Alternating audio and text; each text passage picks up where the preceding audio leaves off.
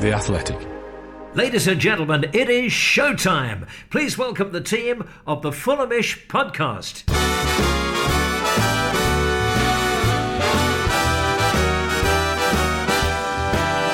It's the Fulhamish podcast, your independent voice of Fulham FC. My name's Sammy James. Welcome to the show, brought to you by The Athletic UK. And today we're going to be looking back at Fulham's goalless draw against Wayne Rooney's Derby County. They are the rules. It's Wayne Rooney's Derby County. Hang on, it's Wayne Rooney's brave Derby County, isn't it? It is indeed, Jack. It is indeed. The winning run comes to an end, but the unbeaten run continues. That's what we'll now refer to. It was an interesting game. Fulham struck down by illness pre-match. Much more on that in today's podcast. We're also going to be chatting Tosin Adarabioyo and looking ahead to Preston North End on Saturday. It was definitely the south end of several Fulham players that was going wrong in the last few days. And here on the Thursday Club today, I've got Jack Collins. Hello. Hello, listeners. I loved that, Sammy. That was excellent. Really good. Off the cuff. Really good. Really impressed. Well done, lad. And Peter Rutzler, hello. That wasn't off the cuff, was it? Come on. Off the cuff. I promise you off the cuff. That's why the rest of the intro was a little bit monotone, because my brain was whirring. Anyway, thank you for listening today. Before we start, got to say that The Athletic right now is running an outrageous deal that you need to get on. A Black Friday deal that is running until Sunday, the 28th of November. If you want to sign up to The Athletic, there has never been a better time. £1 a month for 12 months. You get Peter's brilliant articles, and let me tell you, someone else who's been working hard this week is Peter Rutzler. There are so many articles, left, right and centre, firing out of his fingertips. And also you get ad-free versions of this podcast, plus all the other brilliant writing on The Athletic. Get it now before Sunday, and the link is theathletic.com/Fulham pod if you want to get that deal. £1 a month for 12 months. You cannot beat it. Right, let's get into the game. Let's do some 3-word reviews before we do. Jack Collins, what are the best ones that came through? We had some very good ones. I enjoyed most of the ones that were about poo, which, to be honest, was quite a lot of them. But I really did enjoy that everyone was, really going for the feces puns. That's what I enjoyed most. But we're going to try and keep it vaguely clean for these ones. Jack Taplin with Rams halting horns, I thought was good. Paul Budd, absent Mitro ramifications. Clever. Yeah. Gavin Meggle with Fulham Rue chances. Josh Whitcomb with maybe my favourite of the lot, right? Because it doesn't make sense. And his one was just an Alexandro Mitroglou. To which he got a response saying, that is bad, but I laughed. And his response to that was, yeah, it's really, really poor, which is exactly how I felt about it, but it was funny. Richard Bamber, our friend Sol, sick of winning, which I thought was good. Matt Wall with Marco Rue's rotation. FPL 9000 runs rescue Rams. I thought was excellent. That's amazing. Really good, wasn't it? Really, really good. But 1986 with win streak Roon'd. Very good. Very good. Fantastic. Everyone went down the sickness path with the 3-word reviews. It gave people a lot of ammunition. And there was one that was just Mitro's on toilet, actually, which was hilarious, but I can't find it, which I thought was genuinely absolutely unbelievable. I just can't find it. By the end of the podcast, so Jack will find it and give you the shout out that you deserve. Mitro's on toilet is just absolutely unbelievable. Like, that's very funny. Well done. Your cubicle is terrified. Yeah, exactly. Peter, that was a bit of a shock at 6:45. I was in the coat and badge in Putney, having a nice pint. I thought, let's look at the lineup. Let's see what's come through. And the eyes nearly popped out their sockets when I saw that Mitro, Kearney and Rodak weren't in the starting 11. I guess maybe Kearney I could have foreseen. Obviously, Hector also dropped out, but we expected that one. Tosin Adarabioyo coming in after his suspension. And from the sounds of it, Peter, even you were taken surprise, judging by your reaction on Twitter. This is not something that Marco had alluded to in any of his pre-derby press conferences. No, I'd sort of been aware of something smaller. I didn't think there'd be this many players affected as it transpired. And obviously, no Mitrovic was a big one. And Marco Silva had his pre-Preston press conference just before we've come on this podcast, and Mitrovic was actually one of the last ones to sort of go down with illness. My understanding was that he sort of had a fever, high temperature yesterday, and that kept him out. So it was sort of a rumbling process that sort of built up as the week went on, and then Marek Rodak's situation was completely different as well. He was a close contact with someone who tested positive for COVID-19 on his flight back from international duty with Slovakia, which of course is quite a while ago now, and he obviously played against Barnsley. But it was actually, Silva clarified today, due to EFL protocols that he couldn't play. He was able to train, but he wasn't able to play. Silva said that if the match had started 3 hours later, then he would have been available. So he would have been available if the game was today, for instance. So right on the cusp of a sort of an isolation period that needed to be enforced. But yeah, he described that as very strange. It seemed very strange and took a little while to get a head around that one. But he's available anyway for the weekend. But there's still doubts for the others. But yeah, caused a few shocks, lots of questions in the press room. And the initial sort of explanation that we got was issues, but not disciplinary. So that was reassuring. But obviously the worry is that it was a COVID-19 outbreak, but that doesn't seem to be the case. It's non-COVID related.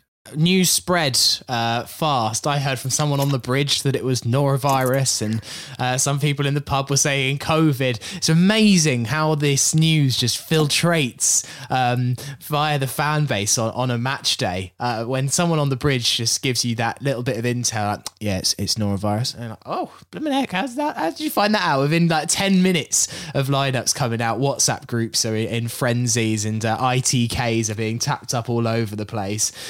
Jack, considering that we were missing Mitrovic, Kearney and Rodak, and then you realise that Harrison Reed, Harry Wilson and Anthony Robinson had all been affected by this bug, a 0-0 draw against a pretty resurgent Derby County, a brave Derby County, as you mentioned, is actually a pretty good result in the context of it. Yeah, their Derby County, they'll fight to the end, as they told us. I don't know if that means the end of their club or whatever, but they did continue to remind us of that. So fair play to them. First of all, it was Loud Tone FFC with Mitro's on toilet. So congratulations, Loud Tone. Excellent. Thank you. Very, very good. Yeah, look, it's not a bad result. It's in the context of what it was. I actually don't think it's potentially bad result. Full stop. I think, we spoke about what Fulham needed to go and win the league and get an automatic promotion spot a couple of weeks ago. And we said Fulham need to average, 2 points a game. And over the last couple of weeks, we've obviously expanded through that very, very heavily. And I think that obviously you're going to get people going, Derby are bottom of the league. We should always be beating them. But ultimately, if it's not for the points deductions, Derby would be about 9th. So we have this kind of sort of vision, I'd suggest, of what a team should be based on what they are in the league. And normally that's fine, right? Normally that's a very sensible way of dealing with a club over the course of a season. Obviously there's the form table and you've got to take into account ups and downs in form. But over the course of a season, you can generally tell how good or bad a club is by where they sit in the table. That's why we have league football, right? So yes, on the surface, you go, oh God, that's a drop point for Fulham. And it was. Look, bear in mind, Fulham yesterday played, I wouldn't say deserved fully a win. I think that's probably a little bit far, but I would argue had the clearer cut chances with a better side.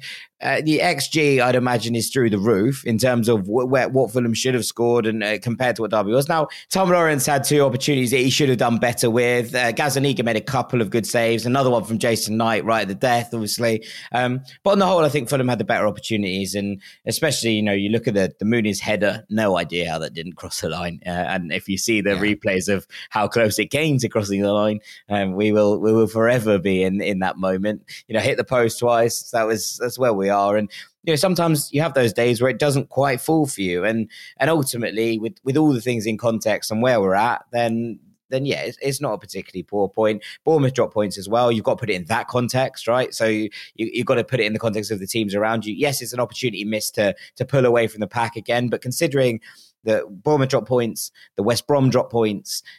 There's nothing wrong with picking up that point and moving on again, as long as it's not something that becomes a regular pattern. And I think, considering the Fulham squad outbreak and the fact that there was so many players who look, Harry Wilson didn't look himself. Now, he didn't look himself against Cardiff either, so I did come to the hasty conclusion that he just hates playing against teams that he used to play against. It very much felt Benzema and Vinicius Jr. a year ago. I swear on my life he's playing against us. But on the whole, you have those moments where, in the context of him being ill, that's far easier to stomach, without no pun intended, then perhaps it would be without it. So yeah, look, we take the point and we move on.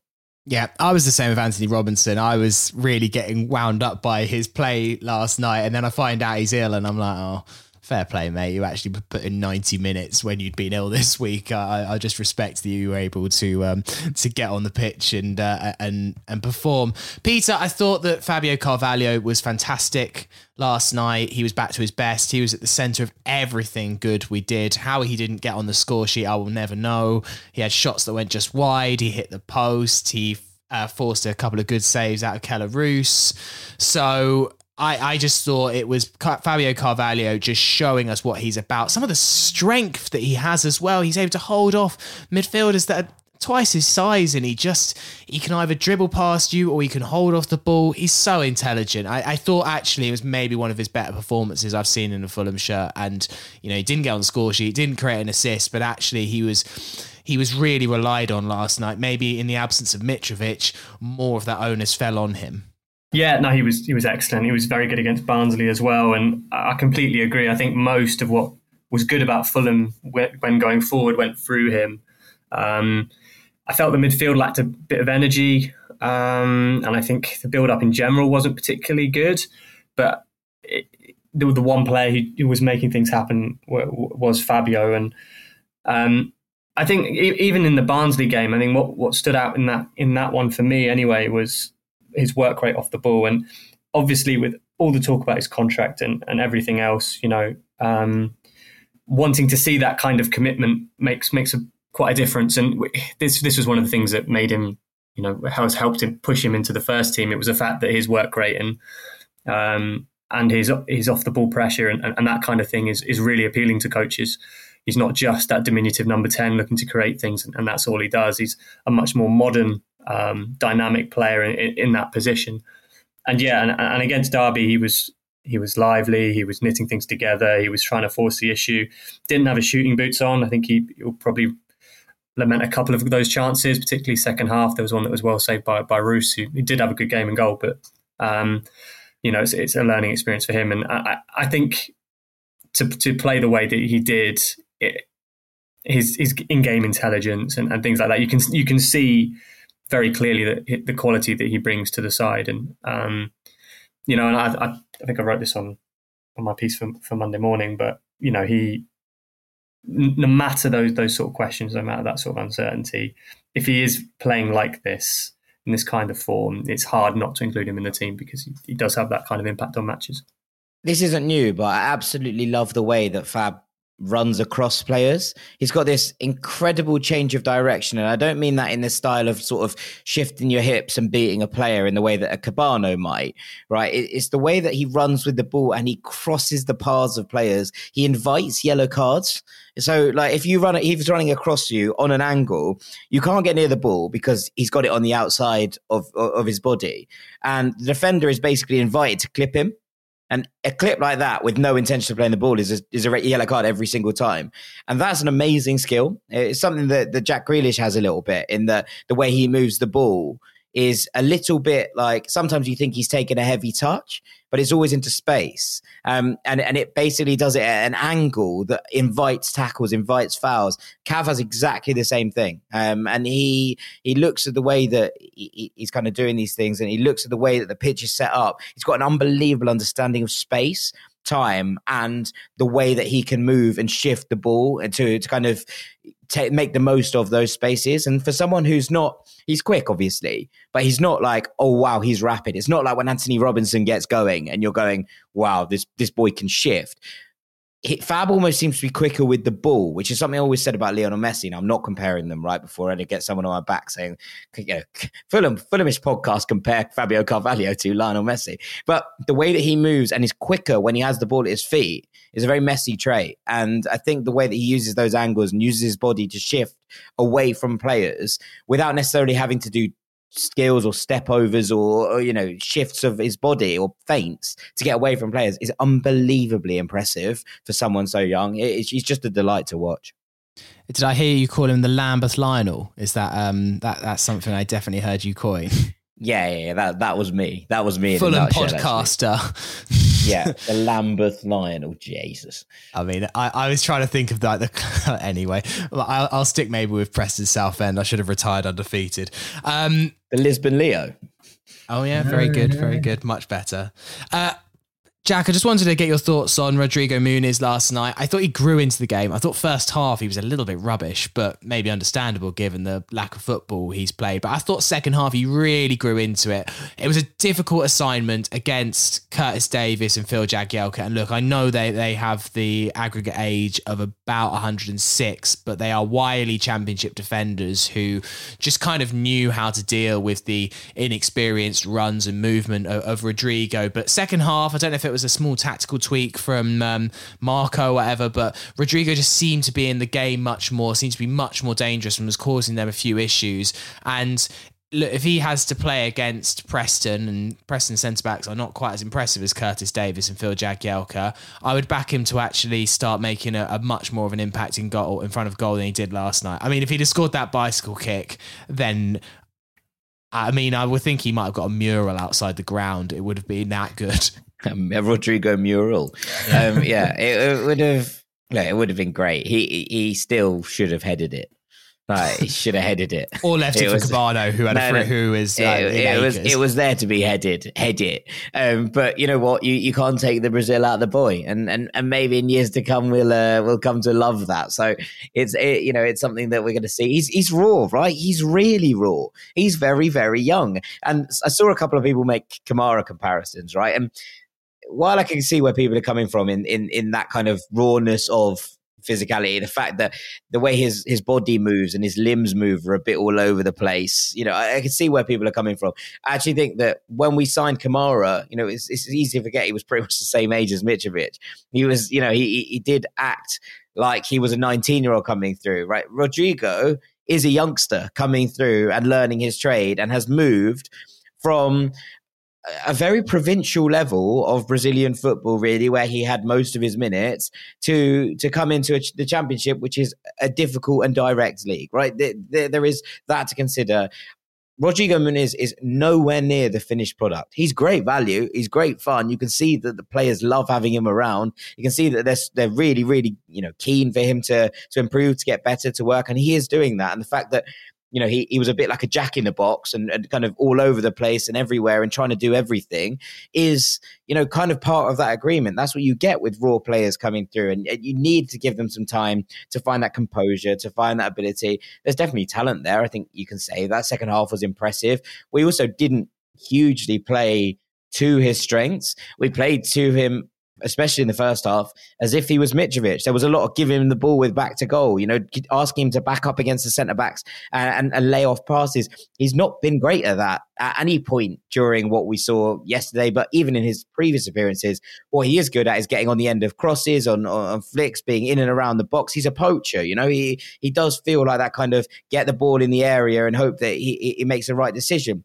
He's not even the first half, we saw him run into the box, chasing the ball, get round the defender and sky it into the stand. But that doesn't feel like the kind of striker he is either. This is someone who you want in and around the 6-yard box and create chance for them. And I thought our crossing was poor last night. Really, really poor. And that definitely didn't help him in terms of, if you've got a new striker coming in, you've got someone trying to step up into the role that is such a big one, considering how Mitrovic has played this season, you've got to try and play to their strengths. And I don't think that Fulham did that to a particularly good degree last night. I think with Muniz, I completely agree with Jack about his all-round play. You can see there's still lots of rough edges to that, and particularly in terms of his hold-up play. And I guess, when we're looking at a game where everyone's thinking, can Fulham play without Alexander Mitrovic? And yeah, for sure, there wasn't the cutting edge, but to be honest, on a different night, 2 or 3 of those go in.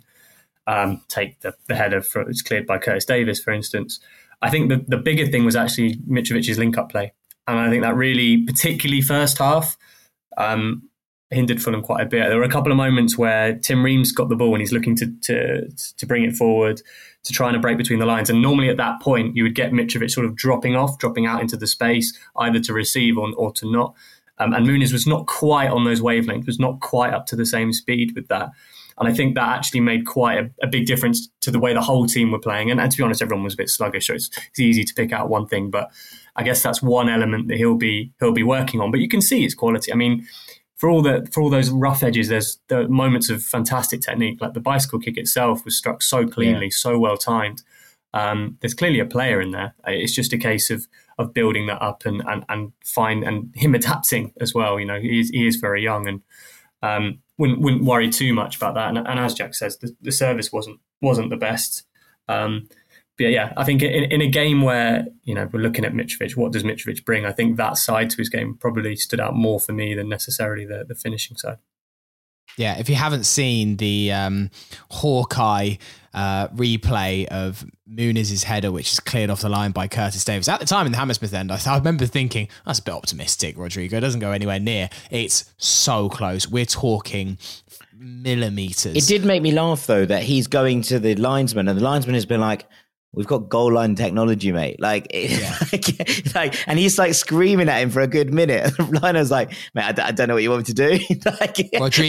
Rodrigo would have seen Aston Villa, Sheffield United a few years ago and knows that there's flaws in the system and it's worth chancing you out. I mean, it always happens with goal line technology now. It's in your natural instinct as a footballer to appeal that. Like, it's definitely gone in. And I think that it still hasn't quite fed through to the players. There's no point. Literally 0 point appealing. It's on his watch. It's a goal or it's not, but you've got to admire him. It's the enthusiasm. He's 20, and that's part of why we love him. And it's nice. Although obviously it wasn't ideal for Mitrovic to be injured last night, I think it was a byproduct that actually he was able to get his first 90 minutes. He'd have been nervous. It was a big moment for him to get his kind of first league start like that, and he's got it off his back now. And if he does have to start against Preston, then I'm hopeful he'll deliver. I mean, ultimately, Peter, with Bournemouth drawing, with West Brom drawing as well, it's kind of as you were at the top of the league. And it maybe, as Jack said, it was a bit of an opportunity maybe to open up a gap, but in the circumstances, a point against a Derby side that has drawn 10 games this season. They are draw specialists. They've drawn by far the most in the league. Only lost 5 times. It's just one of those results that for me happens. And you cannot expect us to win every single game. A 7-game winning streak is still an incredible achievement. Does it break records? No. But will that be beaten quickly? I don't think so either. No, I don't think it will either, Sammy. I think, you know, we talked a bit about Derby and how good. I thought they were very, very impressive. I don't want to linger too much on them, but in terms of how Rooney had them set up, in terms of the way they pressed, obviously Fulham weren't at their sharpest, but, you know, they were quite aggressive in the way they played, and Fulham were happily willing to make mistakes, and they took advantage of them. And then that resilience, you know, you could see the experience of Davis and Jagielka at the back. I thought they were excellent. I mean, aside from the anger that Jagielka got when he went down. I mean, when I looked at the replay, I thought it was actually quite a strong challenge from Onuma, but he was down for quite a while. But yeah, I think in the context of everything, in the context of results elsewhere, you know, the cushion that Fulham have built from this run of wins is huge. We've seen what Slavica Jokanovic got sacked today. Of Sheffield United, 20 points off, and Fulham are in a really good position, you know, in terms of squad, in terms of position in the table. Bournemouth themselves are in a bit of a blip at the moment. Their performances, I know they picked up a draw against Millwall, but the performances haven't really been matching the level that they'd set themselves earlier in the season. So, you know, the fact that Fulham didn't concede, barely conceded any chances as well, despite everything else that's going on, is also an important feather in the cap. And you know, you look to Preston and it'd just be a case of trying to get back into winning ways. But, you know, it's a long season. It was interesting, actually, Silver today brought up the fact that they've got the sharp turnaround, which is, you know, a classic Championship thing. The manager complaining about the amount of time players have to recover for recovery. And I think that'll be more acute in these next couple of days, particularly if you've got players who, from the sounds of it, weren't too great after the game. The ones that were ill, you know, felt it a lot more than they would normally, having to do a recovery session or a recovery period of less than a little over 72 hours, isn't it? So will be interesting to see how Fulham responds against Preston, and whether those sort of cobwebs, that sort of sluggishness can continue. And trying to break that would be quite a challenge. But in terms of context, yeah, really good position. Speaking of the referee, I forgot to mention this. I was losing my crap in stoppage time. Bob Kane tweeted us saying, talking to those theatrics, thought ref Stroud had a poor game last night. Baffled me twice by returning possession to Derby after stopping the game for injuries when we were in possession. What happened in injury time? Like Phil Jagielka, I mean, maybe Peter, you had a slightly better guidance on the timings, but Phil Jagielka felt like it went down about halfway through injury time, and then there was at least 2 minutes left. Surely to God, he then just blew the whistle. The ref was like, "We're done here, lads. The game's over." I mean, we weren't scoring at that point anyway. It was all over, but I was in the stand livid. Game management, that from the old boys, isn't it? I was furious too, but it just, ultimately back into today and be like, I'd probably want Tim Ream to do the same in his situation. Did you have any idea on the timings, Peter, or were you just... We were definitely into the last minute. We were definitely into the last minutes, I mean, about 100%. Yeah, well, it was about 90 seconds, wasn't there? So, I mean, yeah, he did blow up quickly, but he's an old boy ref, isn't he? So get home quick, get a cup of tea. It's just the way it goes, sadly. Jagielka knows the game. Yeah, it was... Look, by that point, you felt like when we went into the stoppage time, sometimes you sense a last-minute winner. I didn't sense a last-minute winner yesterday. I thought Tony Knockaert was going to score from 35 yards. Yes, it was interesting to see him yesterday, Jack. And I mean, in so many ways, it felt like a classic Knockaert performance. A lot of half, a lot of puff, not loads of end products, but also was sharper than I thought a man that's barely kicked a football on a pitch all season, barring the cups. I thought he was all right. Yeah, I thought he was all right too. I've seen some kind of negative reviews about him. I didn't think he was great, but he also has barely played any football whatsoever. He made a couple of cute passes that I thought were the right decisions. He didn't make, actually, that's the point, isn't it? He didn't make the wrong decision, which he does quite often, very often in this game, I thought. And that in itself is a positive, right? He played the right passes. He didn't do anything wildly stupid. The only thing that I thought was, obviously there was that Seri pass that went out of play behind him, in that obviously he's slightly different to Harry Wilson in that he doesn't hug the touchline before while he's waiting for the ball. Wilson obviously gets the ball and comes inside. Knockaert was already making the run inside when Seri passed it. And I think that's just a bit of, these two have not played football together maybe ever. And then there's a little bit of the wavelengths being wrong. But you know what? I thought he did all right. He came on, he ran around, he made the right decisions when he had the ball. I'm not, I've slated Knockaert for various things before, but I'm not going to slate him on last night's performance. I thought it was fine. I think compared to the Leeds game, I think the Leeds game was the last time we saw him, wasn't it? In the League Cup, where he was pretty terrible. I think he didn't have a good game at all.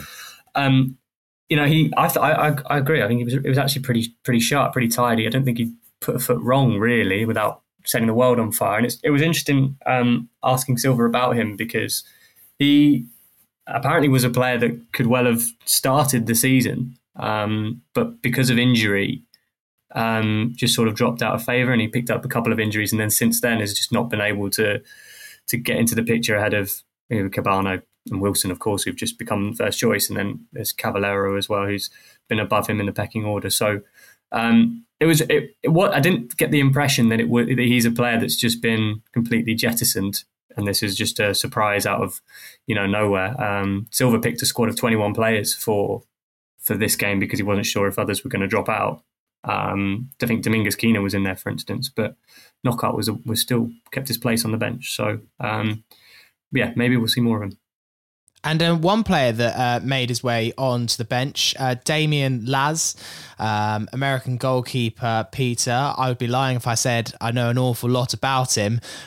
It really goes to show the level of how Fabry is considered at the club, that he really isn't third choice anymore. Do we know anything on Damien? I imagine great to see another full American come through, even if it is just on the bench. Yeah, 19-year-old keeper that was picked up from Chicago Fire. He spent a bit of time in the summer, I think, on loan back in the States.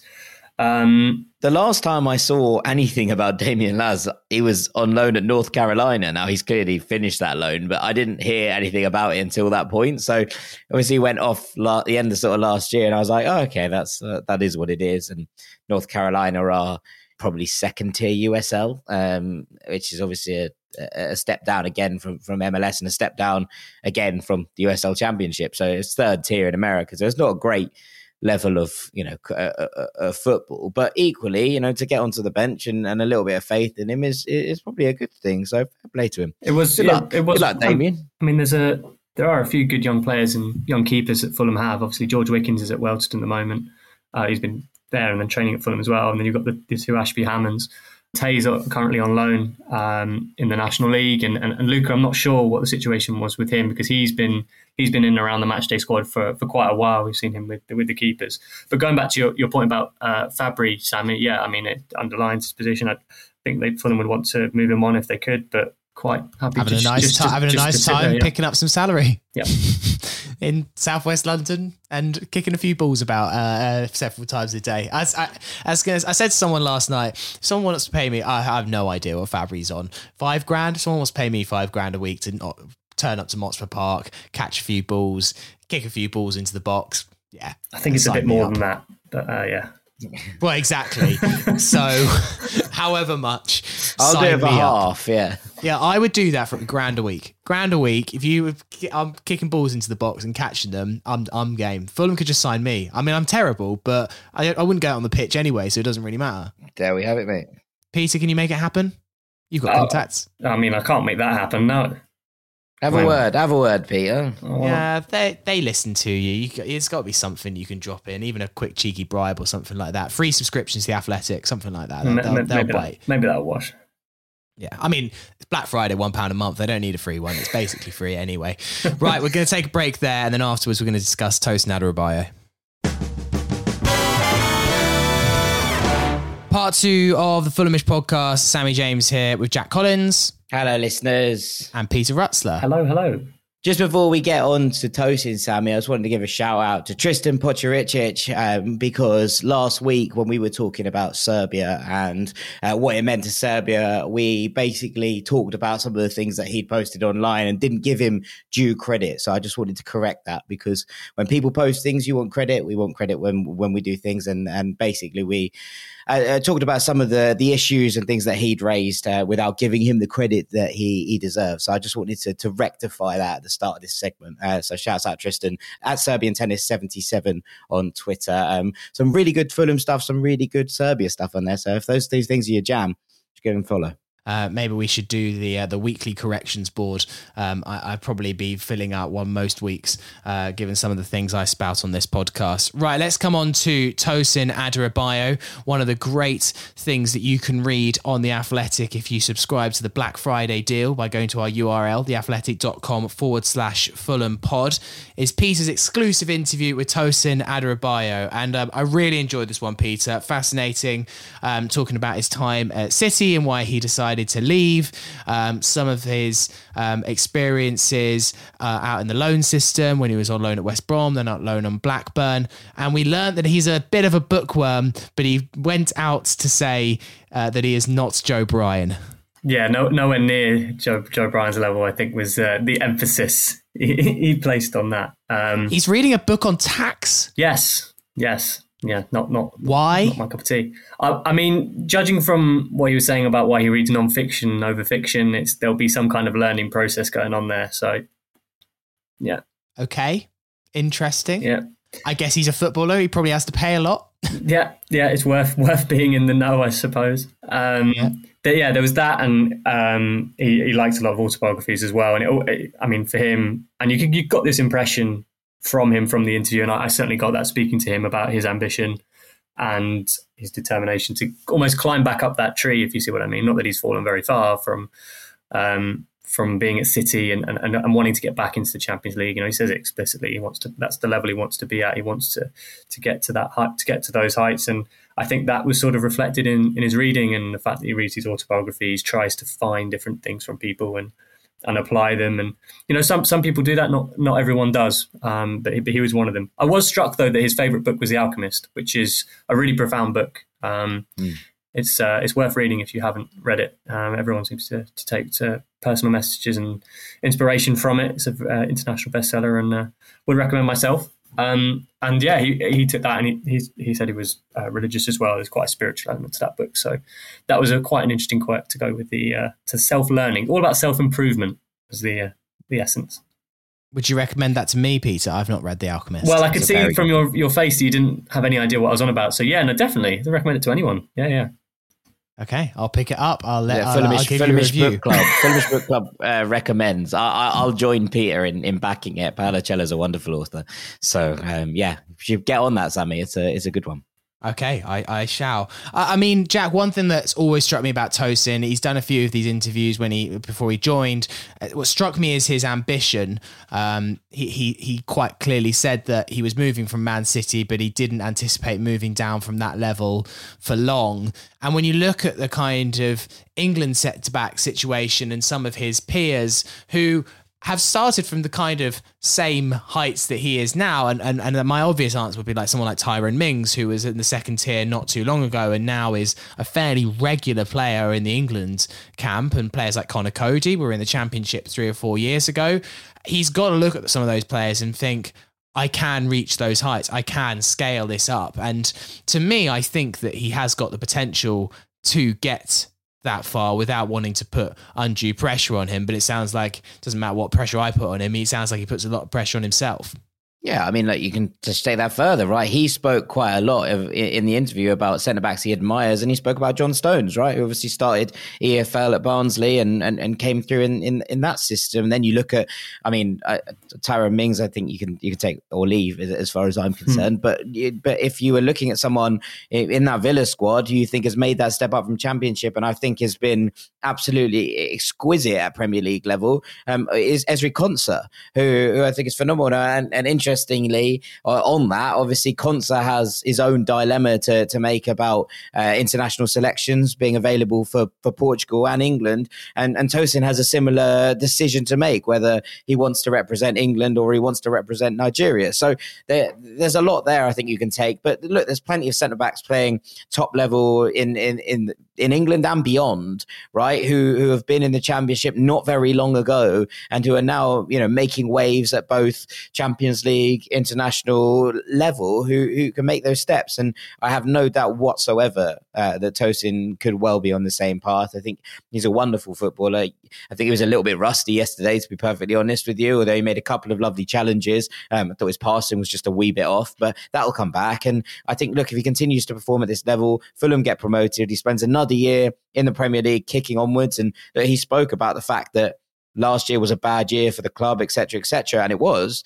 But he said he thought he did okay individually in terms of trying to make things right and defending and doing the right things at that end of the pitch. And it's hard to disagree with him in many ways, isn't it? You look at the things that sent Fulham down last year, and it wasn't, that we were defensively a mess. It was that we didn't score enough goals. And Tosin will say, look, that, I tried to do my best to do my part. And you can look at Joachim Andersen and say similar, right? So I think it's only a matter of time before Tosin goes on to be a Champions League level defender.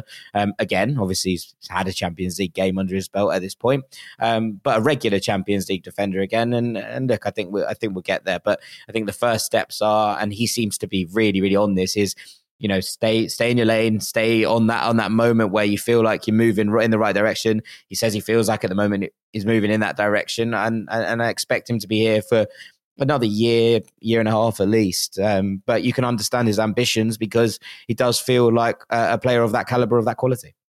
I mean, Peter, he talked about the impact that Marco Silva's had. He also talked very highly about Scott Parker and Matt Wells and the coaching that they did last year, but he was very, very complimentary about Marco Silva and the style of play that Fulham adopts, said it suits his style. He also waxed lyrical about Jean-Michel Seri. I enjoyed some of this part. Yeah, no, he did. I was sort of asking because, it was very interesting just bringing out from him, his battle style of play. Where does that come from? Where did you develop it? Obviously, he's been at City, but, it doesn't just happen. And He talks about a specific period after injury where he really focused on his technique with Christian Walsh, Christian Wilson, who's a coach at Crystal Palace, now under Patrick Vieira. Vieira's another coach he'd worked with, and how that just sort of improved his technique and how much he enjoys playing with the ball, and his long passing, his short passing, and how he enjoys that side of the game, which, for all central defenders these days at the highest level, you've got to be a fantastic ball player. And as Jack mentioned, when you've got John Stones and Vincent Kompany and players like that ahead of you, then, you're going to learn some good stuff. But yeah, it was a case of bringing that out and then saying, well, how do you compare to John Mikel Seri? And he sort of laughed it off by saying that Mikel Seri is a completely different level.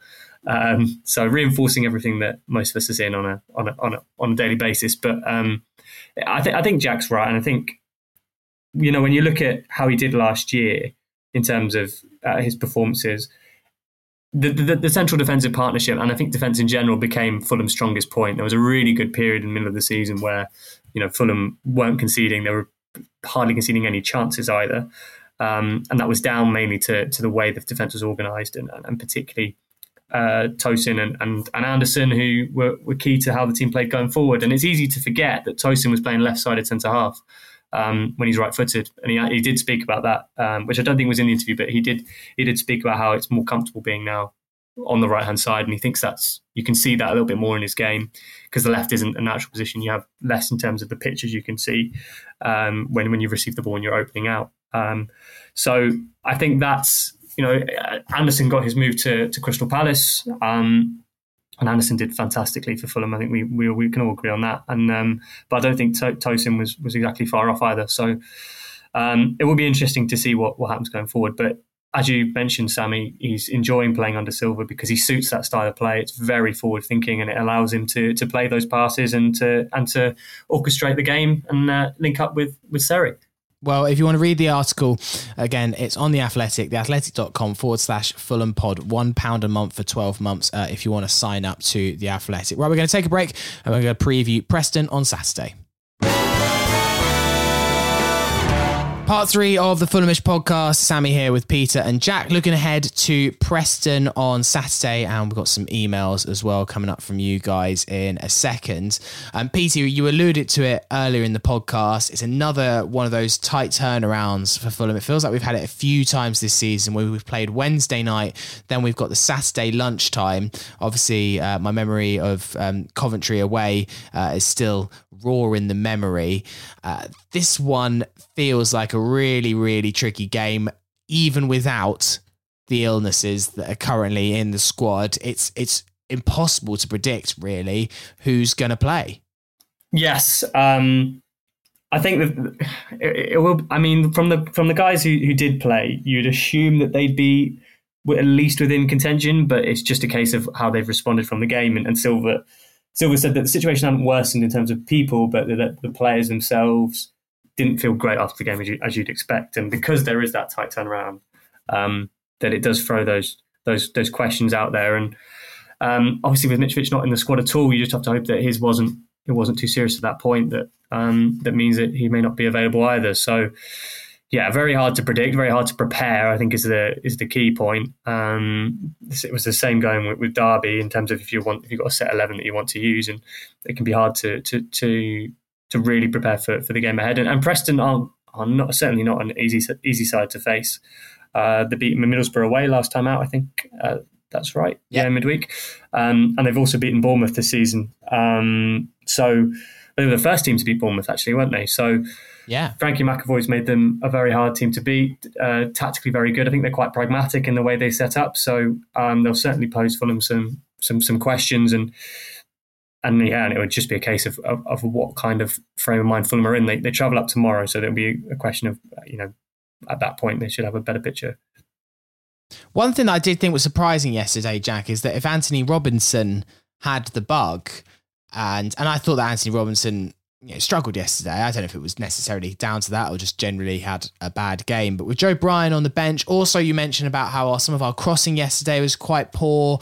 If it is Muniz again, I would have thought that would be quite a sensible change. Anthony Robinson's played 90 minutes clearly not at full match fitness, and B, Joe Bryan's crossing is also very, very good and might be a bit more up Muniz' street. So that's one change that I could foresee if I was Marco Silva. But again, I'm speculating a little bit into Anthony Robinson's condition here. Yeah, I mean, look, we've said this on numerous occasions this season, and you know, there's a reason that Silva seems to really like Robinson, trust him, and have him as his first choice left back. Right? There's been calls for rotation in that left back spot across a couple of games, and most of the time Silva's resisted. Obviously, we've seen JB in a couple of games, a couple of appearances, and he's not made a fool of himself, has he? So he's definitely in the rotation, but there's clearly a kind of pecking order that Silva has, and Robinson is at the top of it right now. So there's that element that he wants to keep his squad together, his team together, a team that's been on a remarkable winning run up to yesterday night. You know, you can't knock what he's doing, and he seems to have full faith that Anthony Robinson has the capability to do that. Now, if there is an enforced change by injury, then he knows he has a reliable deputy in Joe Bryan to step into that spot and try and fulfill it. But ultimately, it's going to be a question of whether he thinks that Robinson is fit. And if he does think that Robinson is fit and able to do 90 minutes, I wouldn't be surprised whatsoever to see him play another 90. Yeah, and Jack, for Preston, 4 wins in the last 7 for them, including those impressive wins that Peter mentioned against Bournemouth. They obviously won away at Middlesbrough, even beat Coventry a few weeks ago, who have been flying pretty high of late. I think this is a really, really tricky game. We've got a fairly good record up at Preston, actually, and obviously great memories of that 2-1 win in the Slav promotion season where Mitrovic scored in the final minute. That was an absolutely glorious one. But this smells like a really, really difficult game. One of those that Fulham will just have to get over the line. This is possibly not going to be a 3-4 goaler like we've been used to, a bit like last night. This is about trying to just get some points by hook or by crook. It's not necessarily about trying to blow the team away like we've been used to in the past kind of couple of months. Yeah, absolutely. And under Frankie McAvoy, they've been playing that 3-4-1-2 system that caused us problems earlier in the year, right? I mean, I feel like I keep going back to this, and thankfully it hasn't caused us too many problems of late. But we know that it has upset Fulham and upset the apple cart there. And interestingly, it's been Alan Brown playing in the kind of one.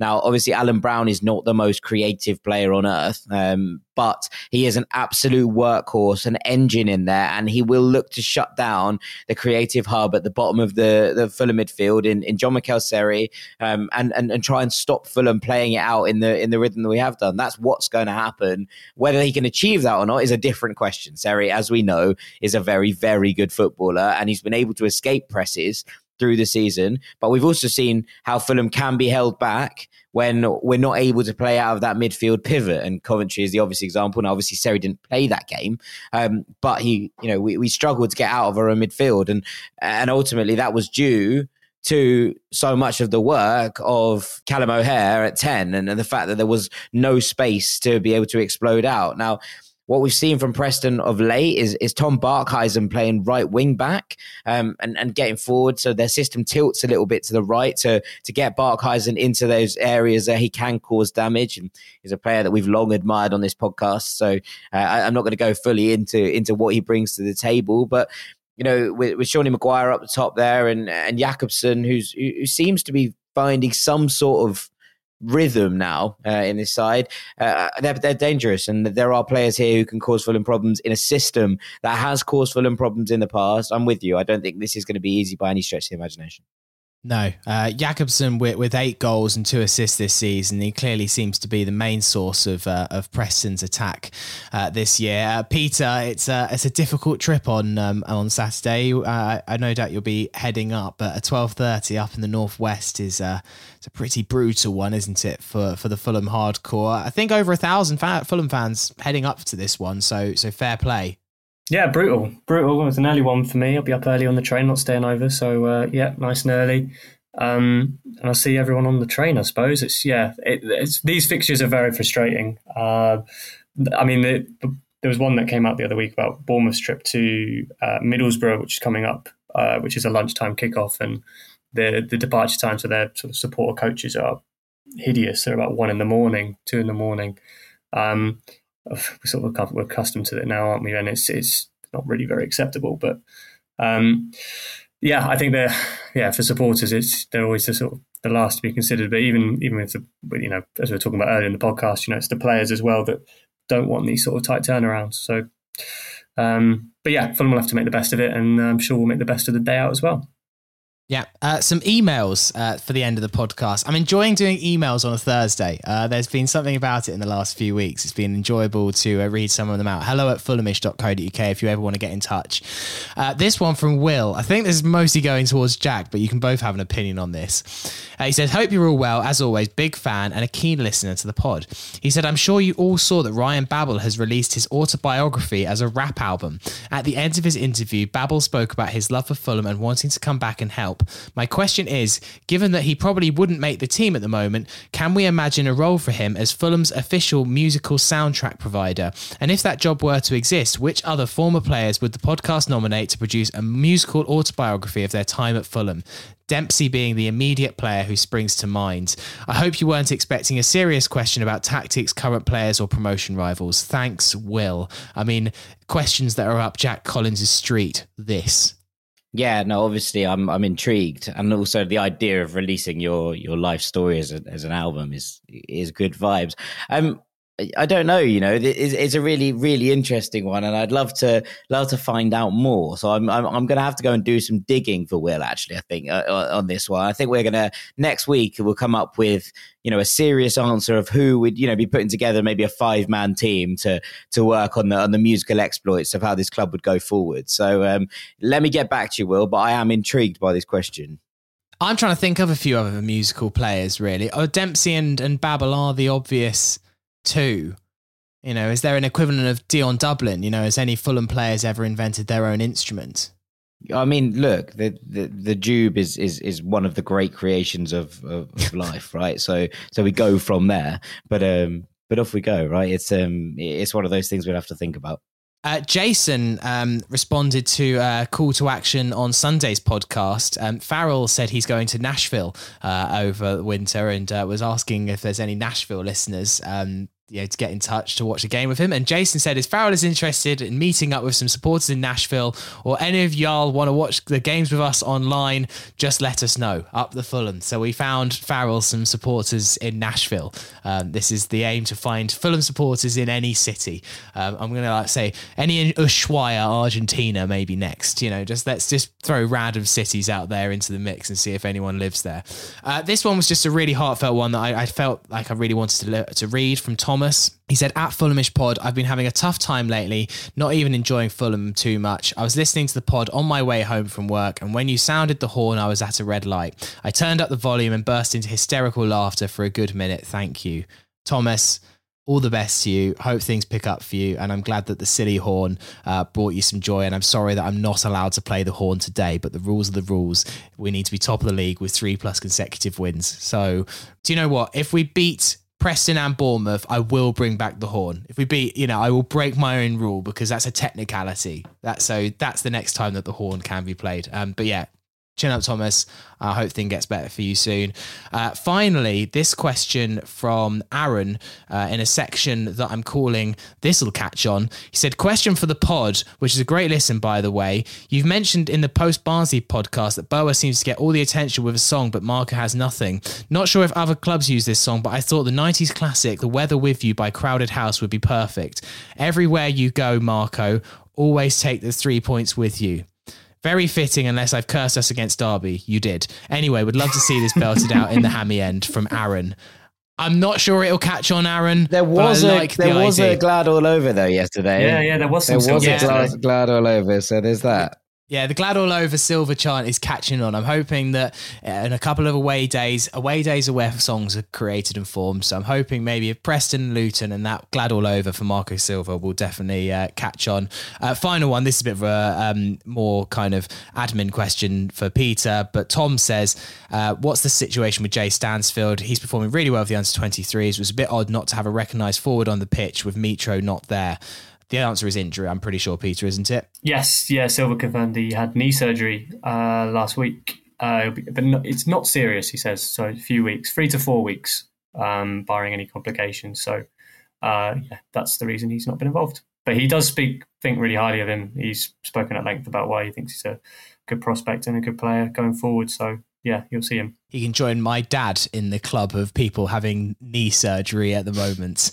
My dad is hobbling around at the moment, trying to work out ways he can get to the Bournemouth game. I'm having to buy him a seat in the aisle so that he can try and go to Bournemouth next week post knee surgery. So it's Jay and Clive who are currently on the knee treatment table. Anyway, thank you very much for listening today. We'll go again on Sunday with some post-Preston reaction, and we'll see who's got the bug on Saturday. Fingers crossed that it's dissipated by then and most players are back to full fitness and full health. Jack, we just need to name the podcast, so what would you like to go with? Well, as much as Mitro's on toilet did make me laugh, I think we're going to have to go with win streak Roon'd. Very, very good. Very, very good. Yeah. I'm glad you went for something not rude as well, because Farrell chose taking the piss for the last podcast. I felt a bit sheepish having to send that to the editors at The Athletic, thinking, will they be okay with this? In fairness, they're all vibes. They were like, yeah, go for it, whatever. I wanted something on the vibes of not shit hot. But I thought that was probably a bit much. Yeah, just really test the patience of the editors, just being like, lads, can you stop swearing in every podcast title, please? Yeah. So, yeah, thank you for picking something a little bit more PG there, Jack. A little bit easier. And thank you for being on the podcast. No, thank you very much for having me. As always, Sammy, it's always a pleasure. Fun way to spend a Thursday, isn't it? And Peter, thank you very much. No, thank you very much for having me, Sammy. Good luck with the endeavours up to PNE on Saturday. Yeah, it should be fun. Apparently it's going to be cold. So double thermals are back. Triple thermals. Triple thermals? Yeah, you're sitting outside for a long time. Well, surely at some point... I can't really move around so much. You're sitting there with a laptop and then, yeah. So surely at some point you wear so many thermals that it's like a double negative and it starts making you colder or something like that. Yeah, it's like 2 socks doesn't work, right? Yeah, you don't do 2 socks. No, that's amateur, that is. Although I went to one game 2 seasons ago in the Premier League, and a reporter had one of those electric jackets, those warming jackets. Sort of you push a button and it starts warming you. I'm not sure that's acceptable, but it does seem appealing when the forecast does sound like warm. It is. Does sound warm. Yeah, I feel like, I don't know if this is part of like football journalism school, but I feel like football journalists love to talk about ways that they stay warm at the football. Probably, yeah. I've just sort of reaffirmed that, haven't I? So, yeah, going to a football journalism lecture and it's just like today, lesson 3:15, different electric blankets to keep you warm at Preston on a cold Saturday at 12:30. Fingerless gloves were recommended, during my journalism course. So yeah. Oh wow, this actually existed. I was just making it up, and now you confirm that this lecture exists. Oh well, I hope you stay warm on Saturday, Peter. Hopefully Mitro can fire a few goals to light things up on Saturday. Thank you for listening today, and come on, follow me on Saturday. You Whites.